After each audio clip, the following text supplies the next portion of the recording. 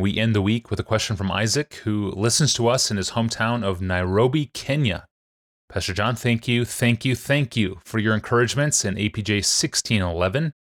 How does chronic pain glorify God? I resonate with this episode deeply, and I carry those promises for myself. I have a question concerning the story or the parable of the rich man and Lazarus in Luke 16, verses 19 to 31, specifically about Lazarus. Please help me make at least some sense of his life. He lived all of it poor. He died poor. It shouldn't bother me, but it does. I carry neurological, physical, and mental disabilities and have for many years as an invalid, unable to create any life for myself. I am now 30. Feel I should have become a productive, self-reliant man by now. I'm not, and may never be. But we also don't see a definite purpose or self-will or self-drive in Lazarus's life either. I also lack those very same things. How would you motivate a disabled man, disabled nearly to the degree of Lazarus, to not waste his life as his physical life wastes away? Well, of course, this is a dangerous thing for me to do, to venture to give counsel to someone whose condition I know so little about, especially when he says, I carry neurological, physical, and mental disabilities. So please understand, Isaac, that what I say here is tentative as far as its specific applications to you go, even though I do want to stand by the biblical things I'm going to say. So a warning, and I want to defer to you to know yourself. First, I would remind you of the parable of the talents in Matthew 25:14 following.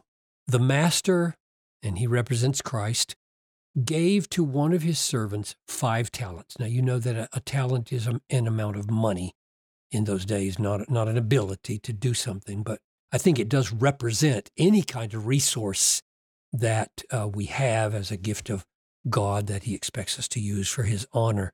And he gave one 5, as I said, and he gave another 2 talents, and he gave another 1 talent, and then he went on a journey. And when he came back, he called them to account to see whether they had wasted their lives and his resources. Now, 2 things seem relevant from this parable for your situation, Isaac. One is that God clearly recognizes that different disciples have different capacities. 5, 2, 1. That's a great difference. Between 1 and 5, was that 500% difference? Yeah. And he doesn't expect that the person with fewer resources will produce the same amount as the one with the greater resources. He says, well done to the man who turns 5 into 10, and he says the same well done to the man who turns 2 into 4.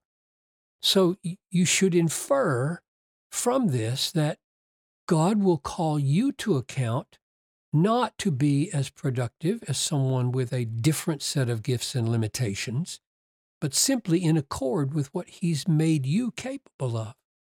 That's the first thing. Second thing that this parable says to your situation is that third man who basically did nothing with his single talent was not scolded because he didn't turn 1 into 2.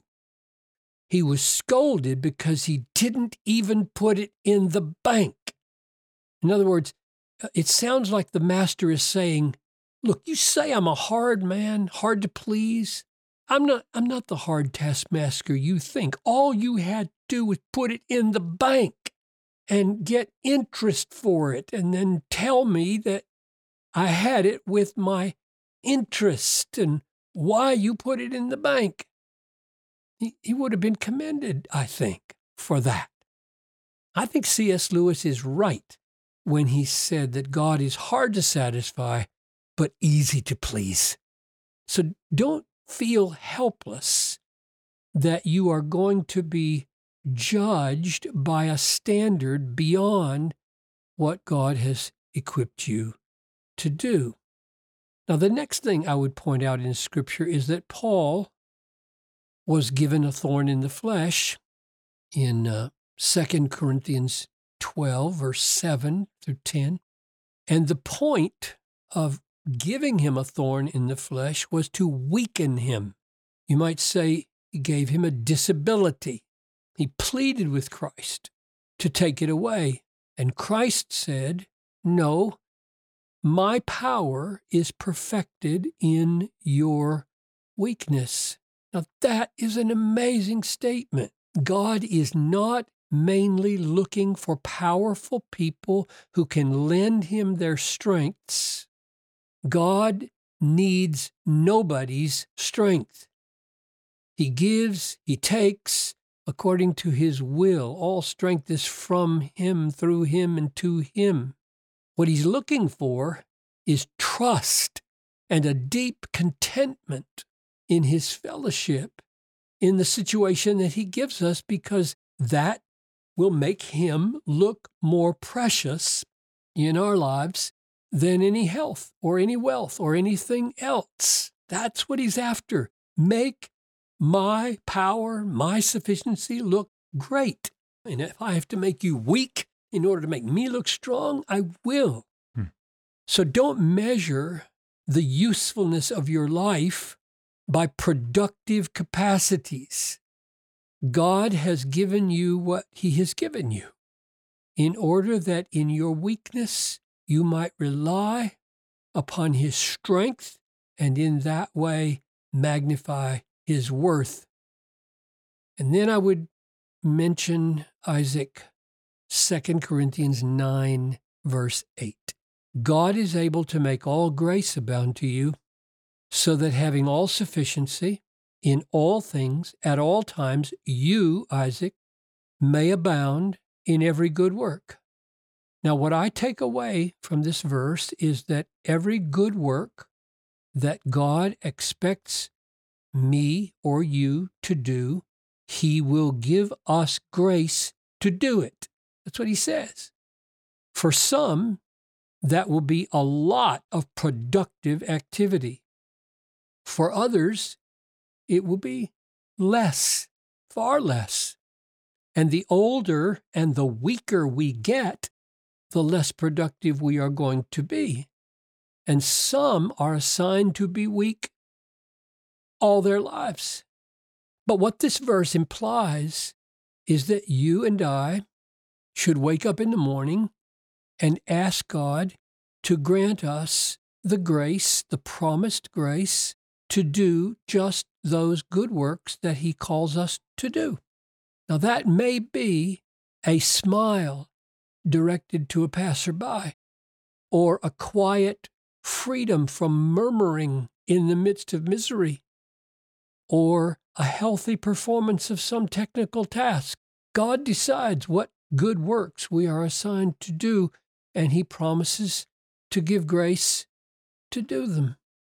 And the last thing I would say is a comment on Lazarus and the rich man. This is not a parable about the character of Lazarus. We know virtually nothing about his state of mind or heart. He's not held up as a person of faith, though we can infer that he was a person of faith in God, in Jesus, because he goes to heaven while the rich man goes to Hades. But Jesus never mentions his faith. We do not know how resourceful Lazarus was. Be careful. You say he didn't have any resourcefulness. Well, I don't know that. It says in Luke 16:20 that he was laid at the rich man's gate. So someone is carrying him from where he lives, maybe out in Shantytown. Someone's carrying him and putting him down at a spot where there might be some hope of crumbs. Now, did Lazarus arrange for that? Did he use the little tiny bit of resourcefulness that he had to arrange each day to be put in the place where there might be some little bit of food for him from the rich man's table? We don't know. It's all speculation. So don't use Lazarus as a model. Either way, he may have been a great model of resourcefulness. I have seen great resourcefulness in mentally ill people in my neighborhood who make a living and live in their car.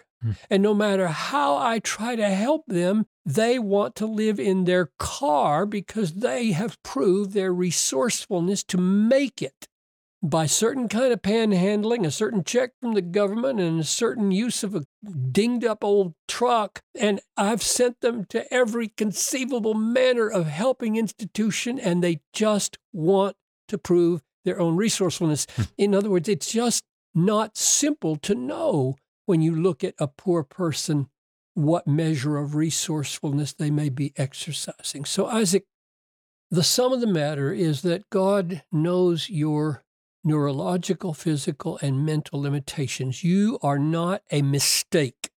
There is a reason for your existence as you are. Join the Christians around you by seeking God's wisdom for what that reason is, that your reason for being. And then, as much as lies within you, by grace, give yourself to that. And I wonder, Isaac, if you are aware of the great poet from the 1600s named John Milton. He wrote the most famous poem in the English language, probably Paradise Lost.